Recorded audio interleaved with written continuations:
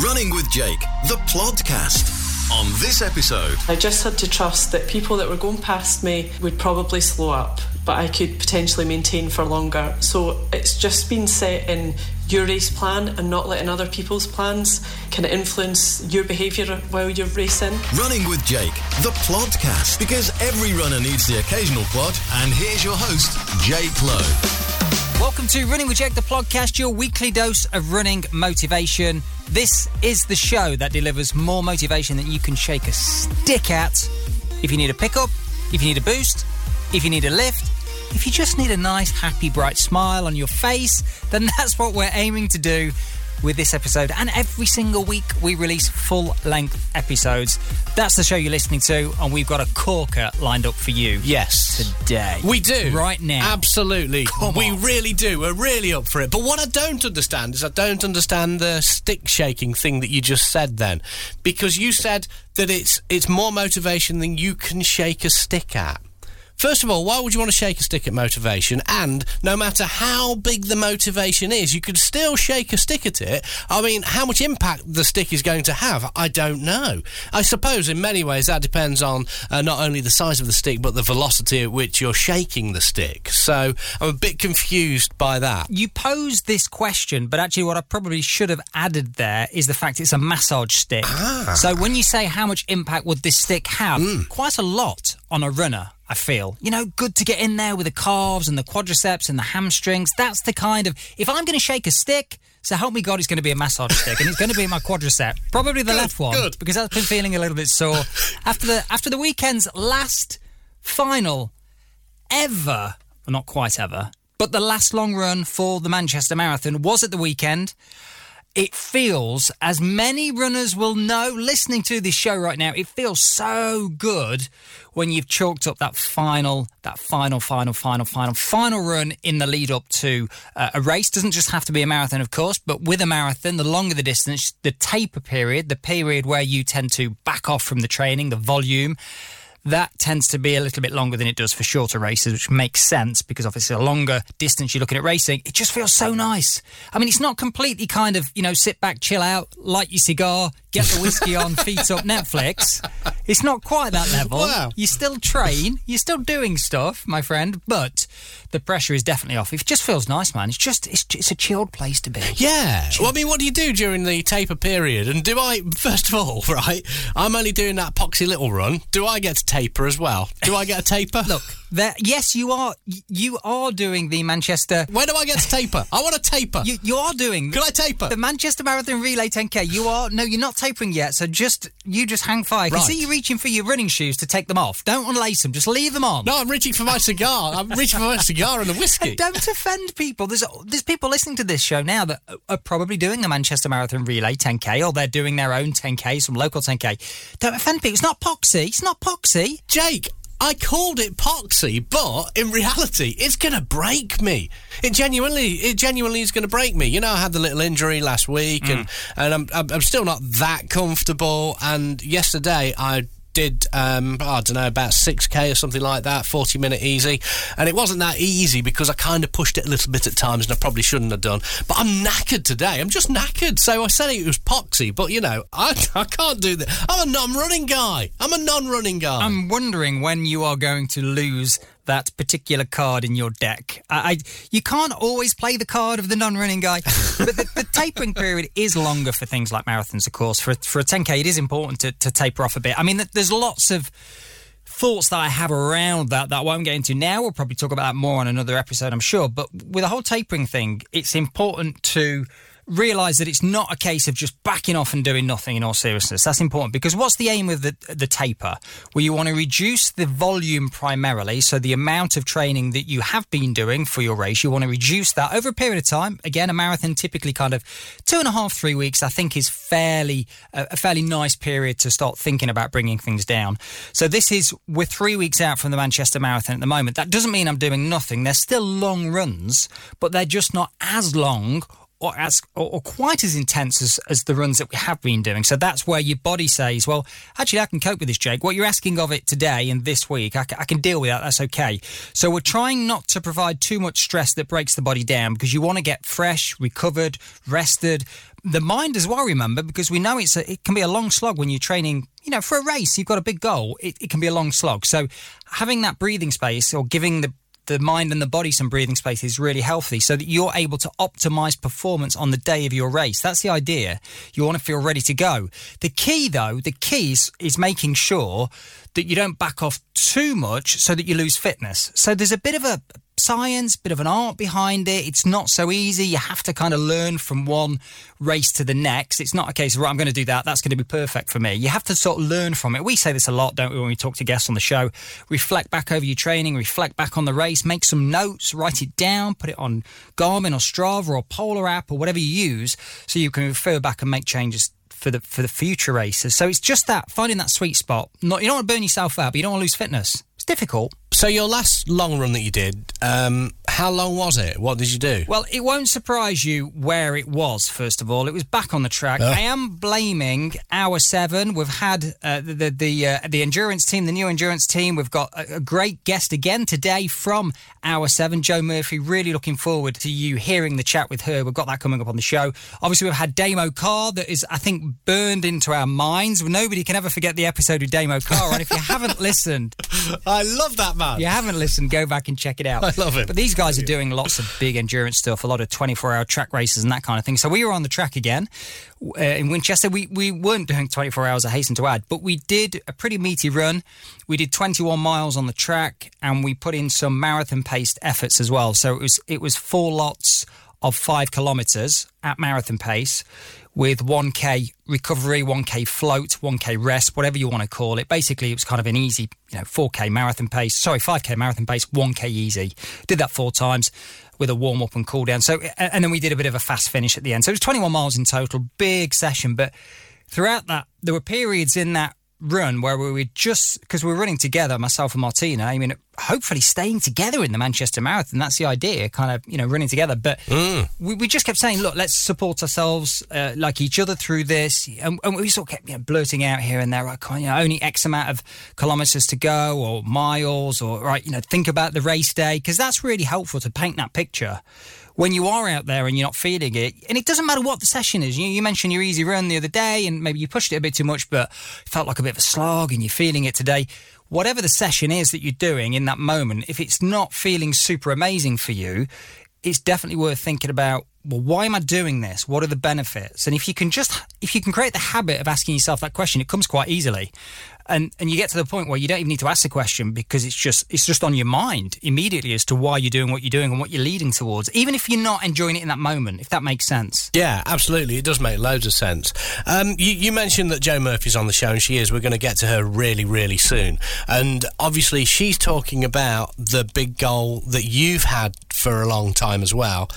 She's part of the new team Hour 7. The guys are doing some brilliant stuff, and those runners are just talented, and it'll be so interesting to see how far they can go and how great they can be when they're given that professional level of training.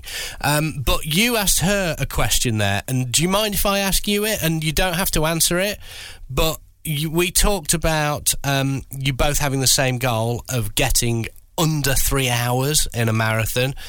You have trained for Manchester. You mentioned in the call that we're about to hear that you know, sometimes over the last few years you've not felt it, so you're not in the right condition to take it on and see that as a target for you on the day. What are your thoughts about it now as you approach Manchester now? Will that be your goal? Will that be your target? If you don't want to answer it, don't answer it.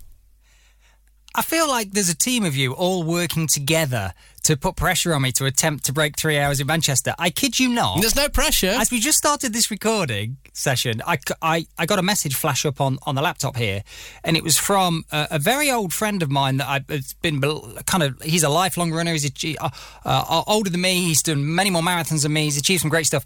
I messaged him the other week, and he just dropped me a message. He said, great to see the run at the weekend, Jake. Good run and mental preparation for the marathon. obviously he saw it on Strava, the upload. He said, is it Manchester and sub 3? I'm like, oh my God, everybody asking me these questions. Yes, it is Manchester. Is it sub 3? Well, I'll be very, very honest, as I always am on the show. No is the answer to the question. So in my mind, it's never sub 3. This year at some point I'd like to do that, maybe back end of the year. Valencia, maybe Pisa, not sure yet. Abingdon Marathon, yet to decide. So we wanted to try and target as close to 7 minutes per mile as possible, which would get me somewhere near PB. So my PB is 3 hours and 3 minutes and like 56 seconds. So as good as 3:04, right? If I can get somewhere near that, what that will do is give me a massive boost in confidence. That PB is 12 years old. 12 years old. So that would be amazing. Yeah. Then we came off the track on the weekend and Martina said, do you think we could have a go at sub 3? I'm like, what are you doing? Who are you speaking to? Whose side are you on? So I won't deny that it's kind of, there's a little seed in my head, but I think it's highly unlikely. Let's see how we feel throughout the taper.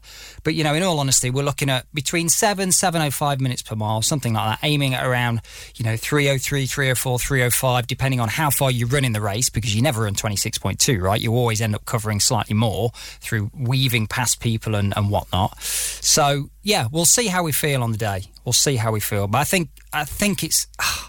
I don't know. Let's just get Joe on. I don't know. Jake, know. This is a really good non-committal answer, and I'm so glad that our guests are more committing, whatever, than you are. I mean, I really am. Give me enough whiskey and cigars, I'm committal to anything. For the show notes and video content, go to runningwithjake.com/podcast. Running with Jake, the podcast. As always, I'm very excited to be speaking to yet another guest on the Running with Jake podcast. We like chatting to guests that motivate us, are all into running, up for a good old chat about all things running. And today we have on Joe Murphy, who is in Fife in Scotland. Joe, welcome to the show. Thanks for joining us. Oh, thanks for having me. It's a pleasure. You're welcome. It's a pleasure for us to have you on the show, Joe. Now, look, I just to set the tone a little bit for the podcast, we don't normally do small talk with our guests, but I feel that we probably should, based on where you are and the message that you sent me the other day. What's the weather like up there? How is it? Yesterday, not so good. Today, it's glorious sunshine. Oh, come on, we'll take that. It's grey here. Drizzle, grey. Bit miserable. We got drizzle and grey here as well. It's crazy. Do you know, this section of Small Talk, Jake, has been great. I love the section of Small Talk. My favourite bit. This is great. We should do more often. You're obviously super up for all things running. You've got some amazing things lined up. Set your sights on for this year. You're part of an amazing team. I want to ask you about how that feels and stuff. Weather. Do you just embrace the conditions? Is there anything such as bad weather when it comes to running in your mind, or do you just go for it? Just got to go for it. I mean, I train in it, so I'm up for racing in it. I think you can't hide from the wind and the rain and every other element that Scotland throws at you, so you just got to get out there. I'm a coach, so I've been looking after some runners over the weekend, the sessions that they've been doing, and with the wind and the storms and not so motivating for many people, quite common, but somebody of your level and how committed you are, do you ever just think, oh man, I'm not up for it today, or do you not even see the weather? Do you know what I mean? Do you just go for it and embrace it no matter what? I'll do my sessions regardless. If it's a particular session I've got to hit a pace, then I might opt for the treadmill, but every other day I'll just get out in it. I quite enjoy it. You come back feeling accomplished. It's dead true, actually. You kind of feel... You've got like a virtuous feeling, haven't you? It's like, well, I've been out there, in the elements, and now I'm back. I'm nice and warm. I've had a shower. I'm feeling good. You mentioned the treadmill there. I found that really interesting because I think for many people, it's not something that... It gets a bit of a bad rap, let's be honest, the treadmill, for many people. And it's not something you necessarily associate with somebody like yourself. Do you like running on the treadmill? Do you have like a certain kind of structure or certain training sessions that you will do on the treadmill, or is it literally just a case of, well, if the weather's really bad and I've got to hit a pace, as you mentioned, then I'll jump on the treadmill? Do you have a good relationship with it? Yeah, I don't mind it. I mean, I ran around the track for 24 hours, so getting on the treadmill for an hour is more than doable, but it's not my preferred option. If it's an interval session and it's short and sharp and it's about an hour, then I'll opt for that, but anything else, I'm outside. Rain, hail or shine. Now, you've got some pretty amazing performances under your belt, I think it's fair to say. Performances in the 100... I can't even say it. This just makes my eyes water. Performances in the 100-kilometre and 24-hour events, which put you in the top 4 all-time Scottish women. That sounds pretty damn tough to me. What's your bag, Joe? What's your preference of those? Are they your two sort of main preferred events? And of the two, which is the one that is the most favourable, the one that you most enjoy? It's been a strange one because lockdown kind of really pushed my training on a bit. I had more time. Obviously there was time where I was working at home for a bit, so I had less commute time. You weren't seeing as many people, so I was able to really ramp up the training. And then the Anglo-Celtic Plate came about in August last year, and I think I surpassed my expectations. I thought I was in good shape, but I didn't realise I was in that kind of shape. And then the 24-hour Gloucester Elite race came in the end of October, and again I thought I'll just give this a crack, and it just went really well. So I enjoyed them both, totally different beasts, so like I can't even compare them, but I love them both. And you mentioned the Anglo-Celtic event there. Just for people that don't know, that listen to the show, what is that? Yeah, so that brings together England, Scotland, Ireland and Wales.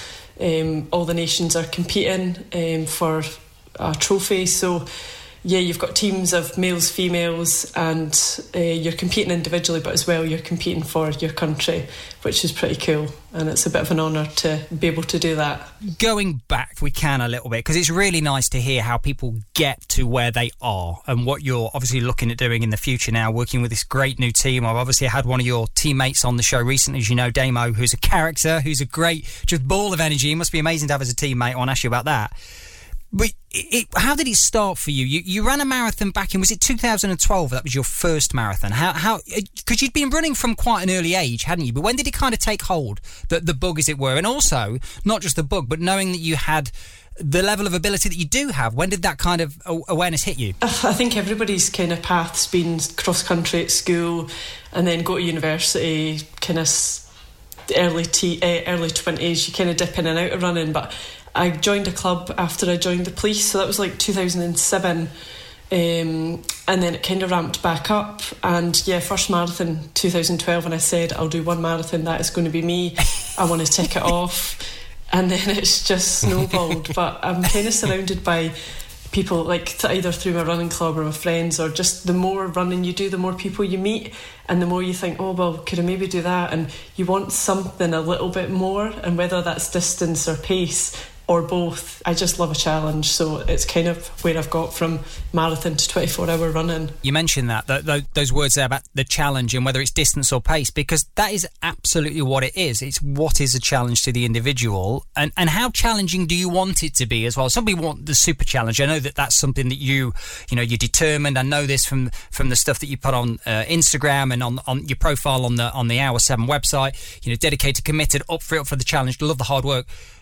People choose their own challenge, don't they? And how far away the challenge is from their actual level of ability. How challenging is it? I think that's really important, because it helps you to manage expectations as well. And not only that, help you to commit to the training, because you can't just pick a goal, right? You've actually then got to do the work to go for it.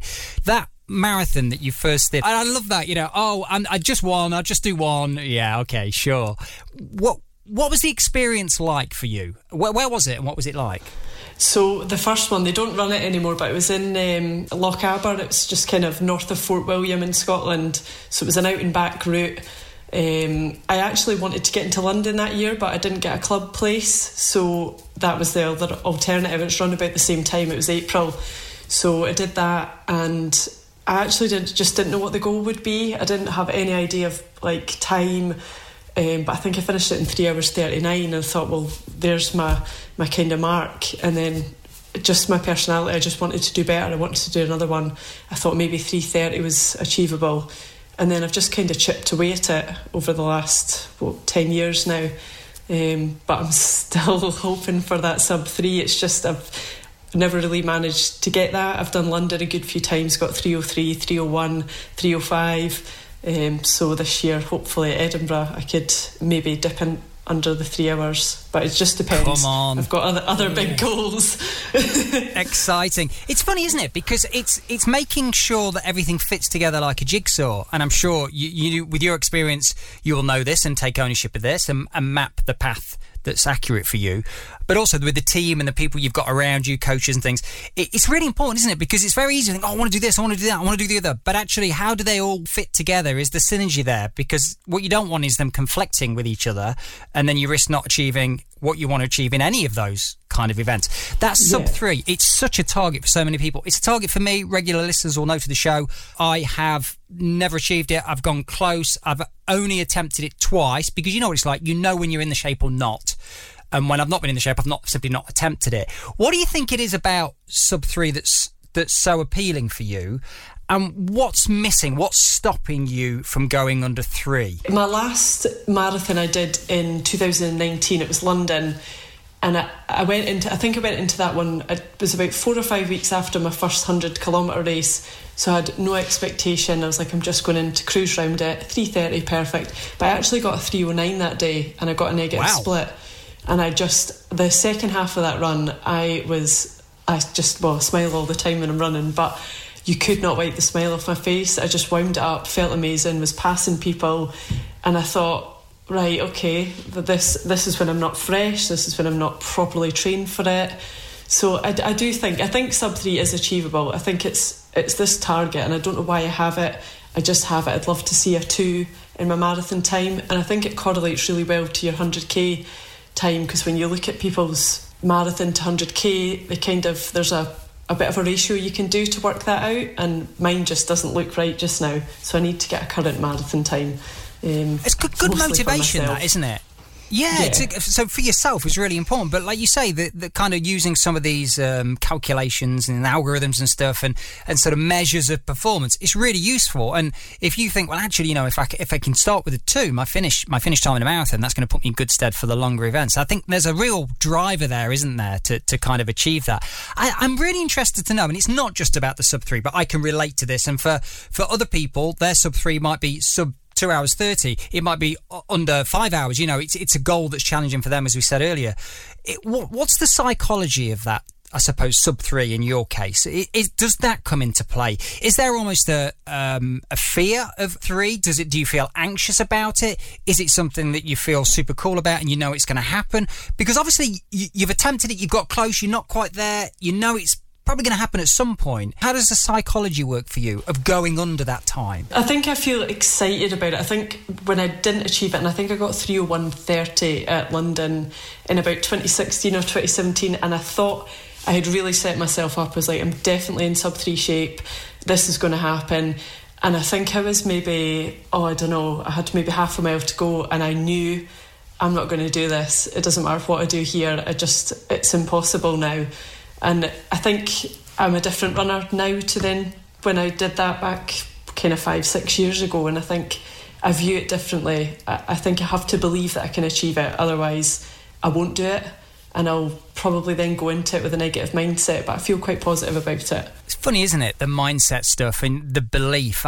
We love talking about that on the show, and it is having that belief. There's times when I've had belief in something that I want to achieve, whatever that is, Joe, and there's been times where I haven't had that belief, and guess what? I've not achieved it, because I don't think it's just about the execution on the day in terms of running races, although I'm sure it is that as well, but it's putting in the necessary work. Because if you don't really believe it, it's a little harder to commit to the sessions. Certainly for some people perhaps listening to this now, if they don't feel that they can go under 30 minutes in a park run, for example, there's less chance of them getting out and committing to the sessions because, well, I'm probably not going to be able to do it anyway. Whereas as you start to build that confidence and that belief, I think it's where momentum can kick in and take over. And that's where you start to be a really consistent runner, and it starts to be an integral part of your life. And then you post photos on Instagram with big beaming smiles like I see of you all the time, which is just awesome. You mentioned about smiling when you run. Do you just love running irrespective of what the session is? Do you always enjoy your runs just being out there? And what is it about running? I do. I love it. It's been a bit of a therapy for me kind of through my teenage years. My mum passed away when I was 16, so it's been somewhere I've gone when I've just needed some time, and I've ended up I love it.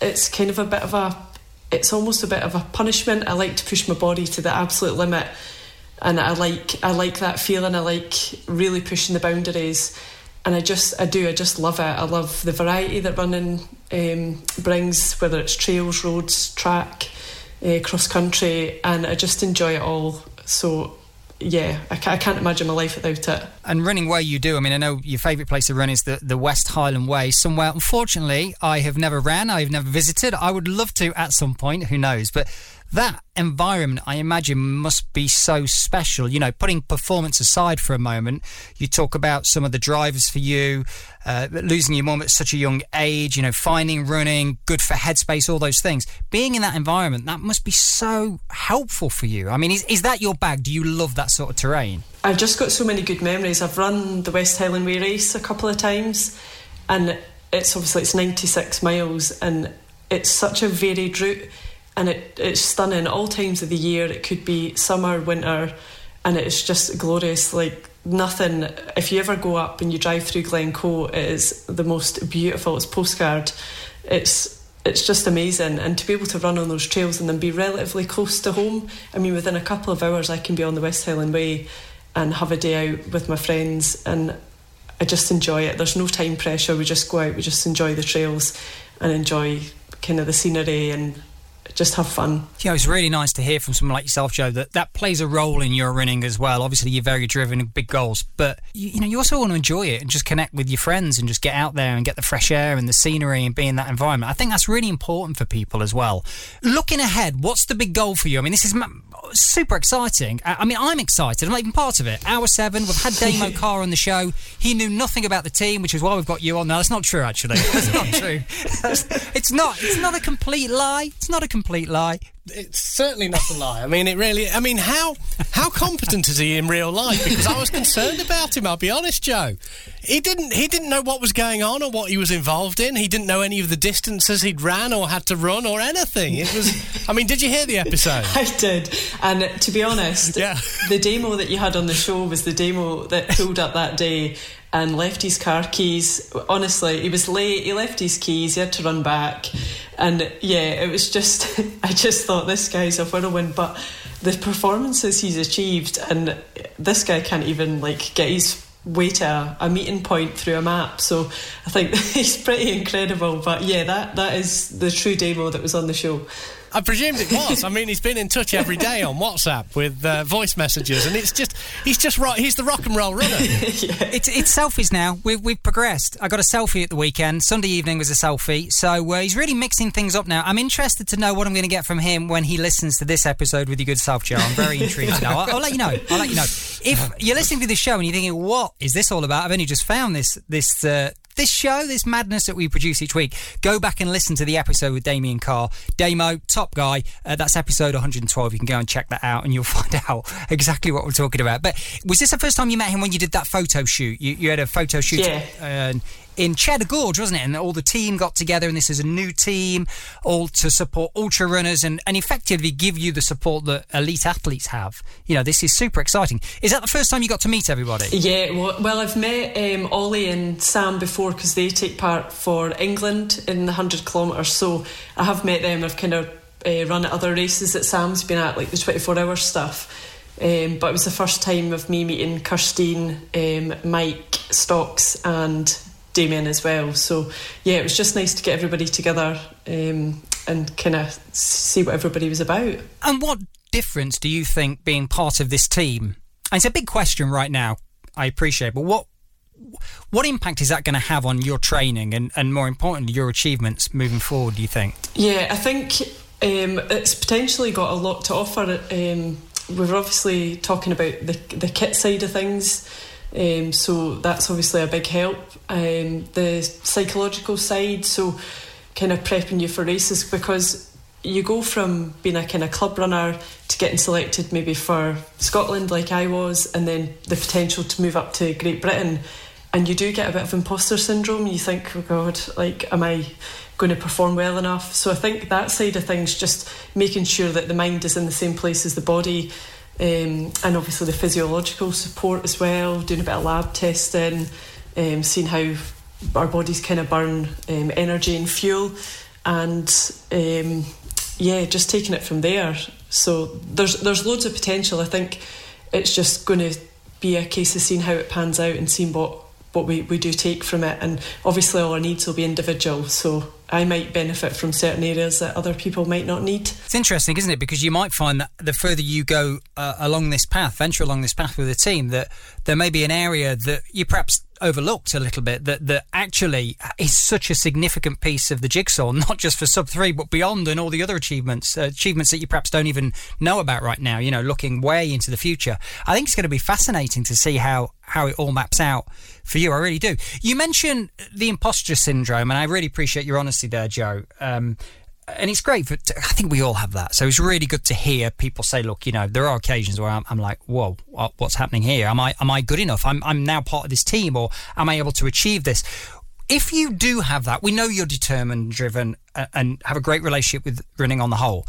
But when you do have doubt creeping in, whether that's training sessions, whether you feel you're good enough, not good enough, races, all that stuff, training, how do you manage it? Do you have ways of dealing with it, or do you just kind of have to just ride it out, ignore it? What do you do? I don't suffer too much from self-doubt. I think even there's times where I've maybe not prepped as well as I want for a race, and I think it's just believing in the year's worth of training that's led up to that. I mean, you might have had a couple of bad months, but I think all in all, touch wood, I've been lucky with not having injury and not having big layoffs, and obviously COVID, there was no tapering for races and no recovery time, so I was just able to get consistent training in. So I think even if a block of training doesn't go well, it's just having that faith in the training that's been built up over the years, that'll be enough to stand you in good stead. And I think ultimately I'd rather be undercooked than overcooked going into a race, so it is just having a bit of self-belief, and I think I'm able to manage that. So while I might not be in physical shape that's the best, I think usually my mind's in quite a good place. That's a really powerful takeaway, that actually rather be undercooked than overcooked. I completely agree with you, Joe, and there's many times where I've been the other way. I've been the other side of it, and because you think more is better. And it's easy to look at sessions almost through a microscope, and this session, it didn't go to plan, and it's all about this session, perhaps for people listening to this now with their own goals. But it's that bigger picture when you talk about, well, overall, actually, look how consistent I've been. Look at the sessions I have done. Look at the sessions that have gone well. And it's that training cycle after training cycle after training cycle that leads you to goals further down the line, goals that you don't even have in your mind right now. Everything you do today is helping the tomorrow and beyond. I think that's really powerful, actually. And it's hard. I don't know. Do you think it's hard for people to kind of be aware of that when they're in the moment? Cast your mind back to Joe that doesn't have the experience you have now doing the marathon. Was it all about the marathon? Could you see beyond the marathon? Did you have that kind of blinkered, oh my gosh, this training session has not gone to plan? Or, can you relate to that?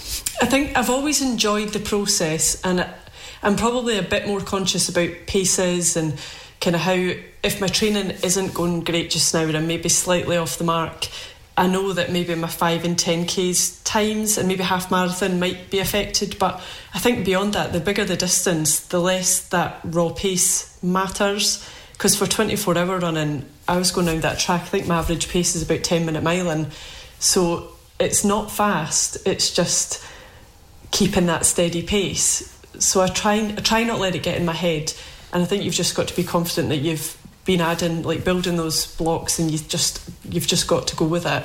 Pete knows this. We have regular chats each week off the show, obviously, as good friends and knowing each other a long time, and guests just influence me all the time. Every time we speak to someone like yourself on the show, I'm Googling different events, and it blows my mind when I speak to people like you that do these events 24 hours. I think, and like you say, the speed, relatively speaking, is not super quick like it would be if you were going for a marathon or 10K or whatever.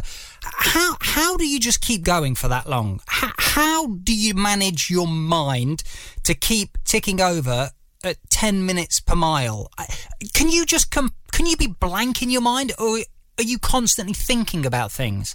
And if you are constantly thinking about things, are they positive things? Do you have certain things that you have in your mind? How do you manage it? Yeah, I think ultimately you don't think about the whole 24 hours, because that's a massive thing to try and process all at once.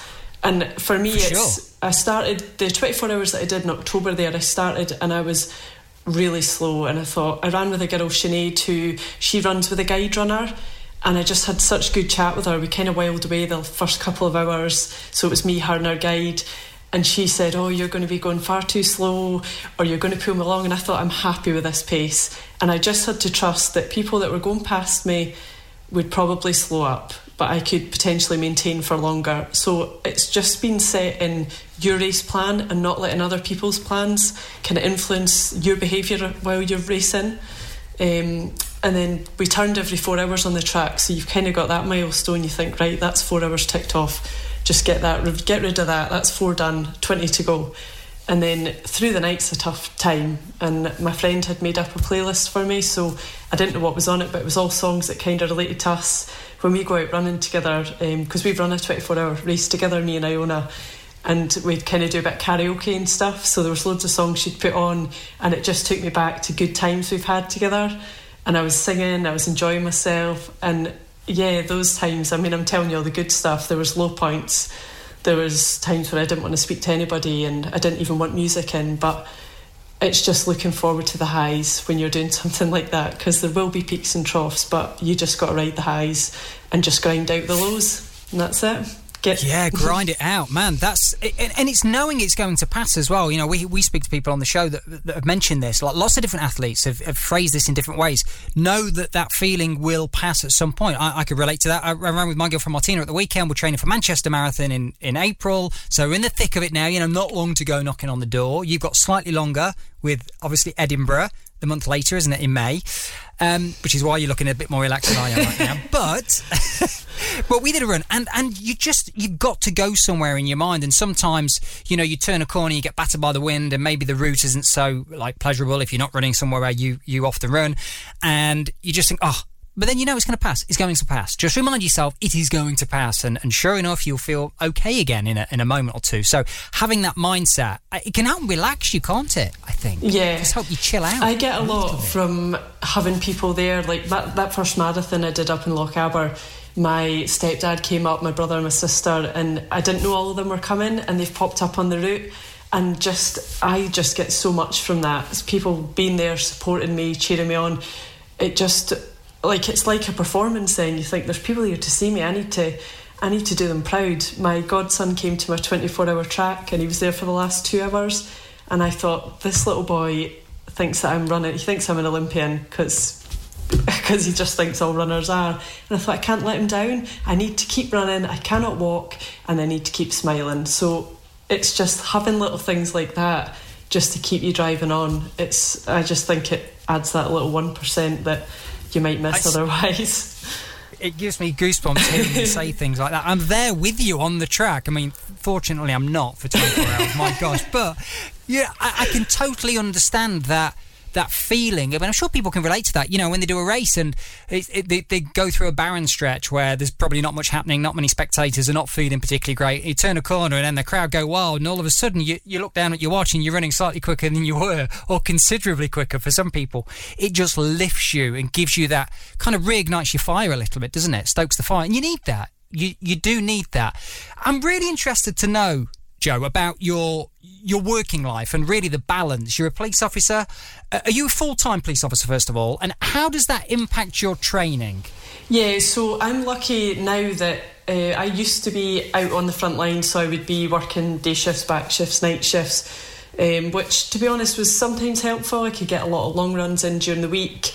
I could run tired off a night shift, which is great training for an ultramarathon.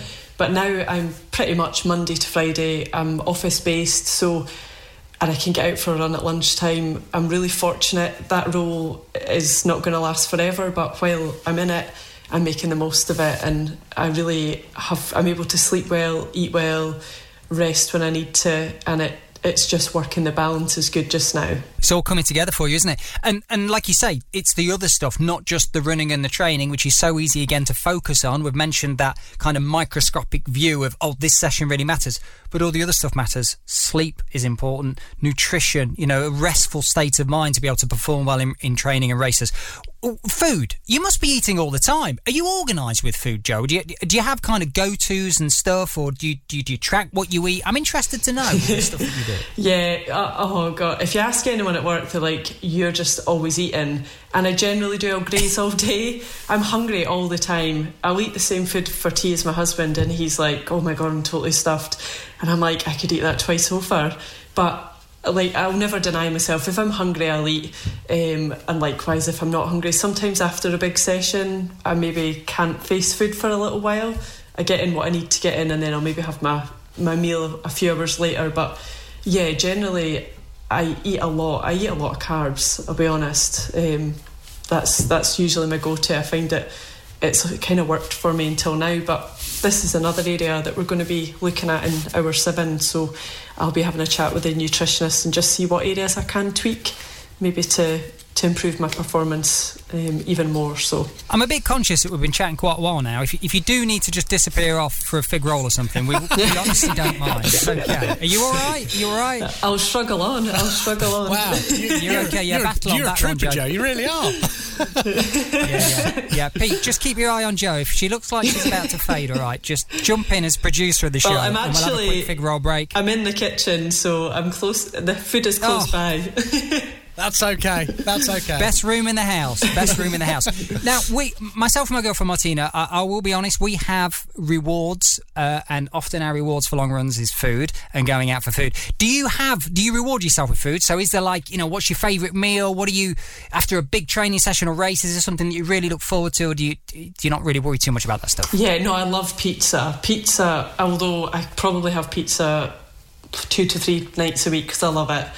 But every Saturday is usually a long run day, so myself and my friend Iona and our friend Derek, we always meet on a Saturday. We do our long run, and it always involves a post-run lunch/dinner, which is kind of the highlight of my week. I know that sounds quite sad. Most people's is going to the pub, but we have our long run somewhere lovely like the West Highland Way, and then we go for a nice lunch or dinner, and that's kind of my look forward to for the week. Jo, it's not sad, it's not dull, it's not boring. I'm totally with you, totally on board with that, totally on board with the pizza. The problem is, I can hear all of my runners that I coach listening to this show now going, ask her the question. You've got to ask Jo the question.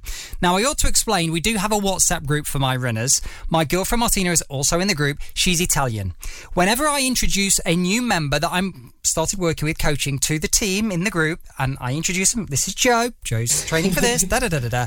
Everybody they've just taken upon themselves to ask this opening question, right? And I feel I must ask you this question. Pineapple on pizza, yes or no? Absolutely not. Be careful, it's been a good chat so far. No, yes. Absolutely not. I am not. She passed I'm not the down test. with sweet corn on a pizza either. Oh, I've not thought about that one. I'm not up for it, but maybe I need to start asking my runners that question, actually, when they're joining the group. I'm sorry, I know you want coaching, you want to talk about Edinburgh Marathon, that's fine. But first of all, sweet corn on a pizza, if you could just tell me as part of the consultation process. Definitely really not the day before a long run, anyway. Bringing it back to your training, Jo. We've spoken about food, love the reward. Obviously, we've got to earn it first of all. How many hours are you putting in of training, like as an average? Do you work off hours, or do you work on mileage? Yeah, so I kind of have my mileage, which my mileage probably in the grand scheme of ultra runners is not that high. I maybe peak at about 80 miles a week, but sit between kind of 50 to 60 normally. So I'm kind of ramped up. I'm about 70 to 80 just now, because the Anglo-Celtic Plate's the same weekend as Manchester, so I'm kind of in the thick of my training.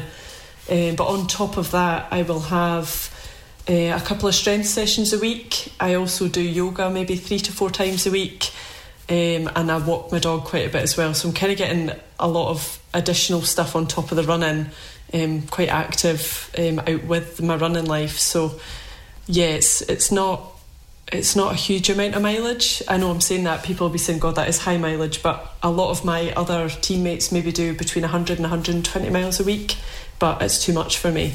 There's a couple of things I just want to ask you about, if I can, Jo. So you mentioned the walking there, and I am all for walking. I tell all of my runners, just walk as much as you can, to a point, of course. You don't put unnecessary fatigue in the body, but it's just, I really believe it's so helpful. Do you really feel that helps your training, getting some walking in? And how do you feel it helps? Yeah, definitely. I mean, Sunday is my rest day from running. Sometimes I juggle it about if I've got something on, but generally Sunday is my day where me, my husband and my dog will go somewhere and go for kind of 6-7 mile walk. It's kind of our time together as well, but so it's good for the mind, but it's nice. It's just, I'm not sitting about on my rest day. I'm kind of keeping the legs ticking over, and I think that just speeds up the recovery process, and maybe about 20 miles a week walking.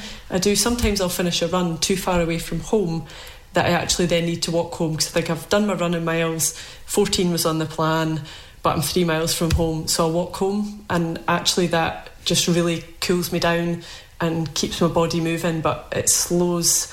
Obviously I'm walking a bit slower, so yeah, it's just good recovery. You mentioned mileage, and that your mileage is not, overall volume is perhaps not super, super high compared to others, obviously depending on who you're comparing yourself with. Is there an element of having faith in the process? Because with the stuff that you do is really long, isn't it? The events are 24-hour stuff, the big events that you do. And if you're not covering that distance in training, is it just blind faith? Because you know the score. You're smiling as I ask you this, but there's lots of people that, I've got to run 26 miles in training, or I've got to run 20 miles for a marathon, otherwise I'm not going to know if I can do it, and I panic. And because I'm guessing you don't get anywhere near the distance that you cover in a 24-hour event in one training session, right?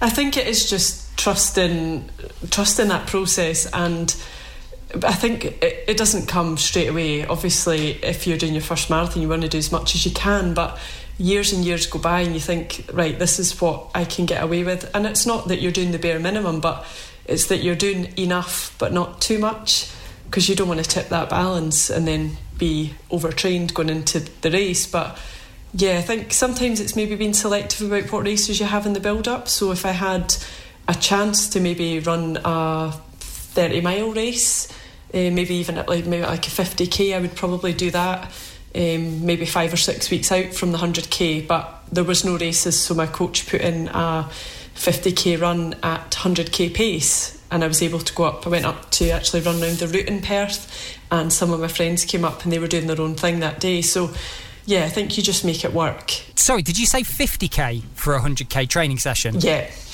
so that was my highest one. And then I'm kind of dropped down. The weekend mileage has maybe come down to about 25 miles. So, but isn't it really interesting? Because this is in one training session, I guess you're saying. You went up to a max of 50k for a 100k event, right? That's like somebody running 30 miles and then going and doing a marathon. And you can imagine the sheer panic. I probably would have panicked before, and I'm sure you would have back when you first did your marathon. But it just shows that actually, well, I'm not saying go and run 30 miles if you want to do a marathon, but I think actually there is a bit of faith in the process and all your sessions coming together, trusting the process. You mentioned that before earlier in the chat. And just look at everything. Look at the big picture. Take a step back. How far have you come? How many training sessions have you done overall? How many years have you been training? It's not just about that one session that you do. I've ran 90k in training, bloody killed myself, so now I'm fairly confident I can go and do 100k. It doesn't work like that. Joe, it's been an absolute pleasure chatting with you today. I really could talk to you all day. We must get you back on the show. We simply must. But I just want to know, the future, how's it looking for you? Let's end on a big fat positive. What you got coming up? Long term, I'm talking. Surprisingly, I've qualified, once the standards come out, I should have qualified for the 100k World Champs, and I've also got a qualifier for the 24-hour Champs as well. So I have a choice to make, which is quite a nice choice, but ultimately I think this year I'd like to go to the 100k World Champs if selected, and then maybe next year the 24-hour World Champs as well. So yeah, that's kind of the next couple of years sorted for me. Don't forget about Edinburgh. You've got to do Edinburgh as well, of course. Don't want to miss that. Yeah. Are you going for the sub 3? You going to go for it? Yeah, I mean, go hard or go home. I've got to. There you go. That's it. I'm getting that on a t-shirt. Really much hate the podcast. Go hard or go home. And would you adapt to the weather conditions? And we spoke about weather, and you're up for it no matter what. But would you adjust on the day of Edinburgh if you thought this is not the best weather for attempting sub 3, or would you just think, well, let's just have a go? Yeah, I'd probably have a go. Edinburgh's out and back. There's a dogleg section, so if I've got the wind in my face going one way, I'm going to have it behind me, so hopefully it'll balance out the pace. But yeah, I think I just need to go for it, because I don't know when I'll manage to get another one, so it's now or never. And if I'm not mistaken, the Edinburgh, it's downhill initially, isn't it? Slightly. Yeah, is that right? That's right. Yeah, downhill. It's pretty flat, to be honest, in the main, but there is a gradual kind of climb up to the turning point, but then it's pretty downhill all the way to the finish. Which is funny, isn't it? Because you kind of want to go for it in the start to a point. You know, allow yourself to kind of go with the downhill. There's some people I know kind of hold themselves back because they've got this average pace they want to hit, but if you're starting off downhill, you kind of need to run a little bit on effort there, and in that situation, you sort of can bank a little bit of time, I think. Well, look, I wish you all the luck in the world. I hope you enjoy it. I'm sure you will. I hope you smash it. You know, come on. You listen to the episode with Damo. If you listen to the end, I'm sorry if you did, you must know there's another question. We've got one more question for you. I did listen to it all, but I'm like, God, what was that final question? Oh, not the final question. I know. You could have revised. You could have taken it as a moment of revision, but instead you forgot. I thought it was super organised. You're just as bad as Damien. He's rubbing off on me. There's been so much positivity from you today, Joe, that I feel we don't really need to ask you this question. I feel like I've already answered it, but I'm going to do it anyway. We have a format to follow, so here we go. Right, you ready? Otherwise the board will be very disappointed, so here we go. Joe, it's been a pleasure talking to you today. We have one final question for you. We do ask all of our guests this question. This is your weekly dose of running motivation. What does the word motivation mean to you? It means getting out even when you don't want to. Come on! And there we go. Go hard or go home. Joe, it's been awesome. Have a great rest of the week. Catch up soon. Thank you. Cheers. Running with Jake, the podcast. Do you know one of the things I'm really looking forward to in Manchester? Beer. I really hope I get the chance to cross paths with some of the guests that we've had on the show. So we had Holly Stables on recently, who's going to be in Manchester Marathon. Obviously, we've had Joe on. And there's so many people I know that are doing Manchester that I've either not met or haven't seen for a long time. It's the social aspect of it as well. You mentioned beer, but that definitely plays a part, Pete. Just being around people. And, you know, I've always said this, even way before I was a running coach or podcast host or anything like that. I just ran for me and for fitness and wellness and did events. I love the whole experience of the race weekend, particularly things like marathons, because of the magnitude of them. They're a big thing. You're training for a long time, so it kind of matters a little bit more in your mind, I feel. You don't just kind of rock up and do it, whereas you can with kind of 5Ks and 10Ks, a little more so. If you typically run, you're pretty consistent. But I love the whole weekend. It's very, very important that. Not just about that race on the Sunday morning. You're going to have a great time being part of it, Pete. I can't wait. This is going to be awesome, man. It's going to be awesome. I mean, you mentioned the importance of the human element and the fact that, you know, as humans, we're drawn to other humans, and that's just the most important thing, except for beer. So I stick with my original answer, please. Beer. And now it's time to take another one of your questions. It is #AskJake. Today's question comes from Beth, who is taking part in her first marathon in April, and she's heard that the race starts at 20 miles, and she wants to know what I think, if that's true. Beth, I think there is a lot of truth in that statement. We hear it quite a lot. In a marathon, the race begins at 20 miles. And I think what people are really sort of getting at here and referring to is the fact that it's such a long distance, that it's so easy to take too much out of the body early on in a marathon. And then when you get to the later stages, that could be 18, 19, 20, 21 miles, when the going really gets tough, which it inevitably will, that's where you could potentially come unstuck. So just having that in mind and almost cruising, for want of a better word, to 20 miles, making sure you don't break yourself in the first 3/4 of the race, I think can really help you. Don't panic. You're going to be amazing. Go and get that medal.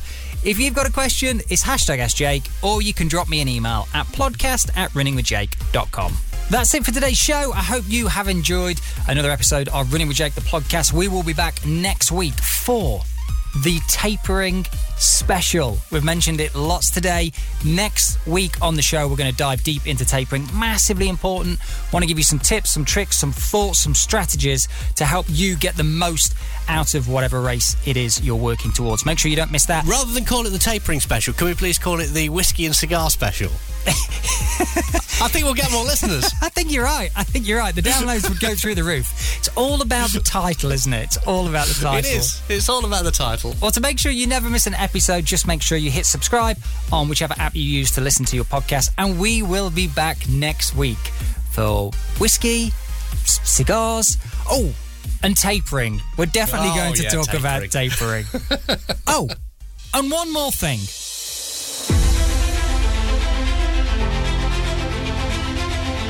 You have been assigned this mountain. to show others that it can be moved.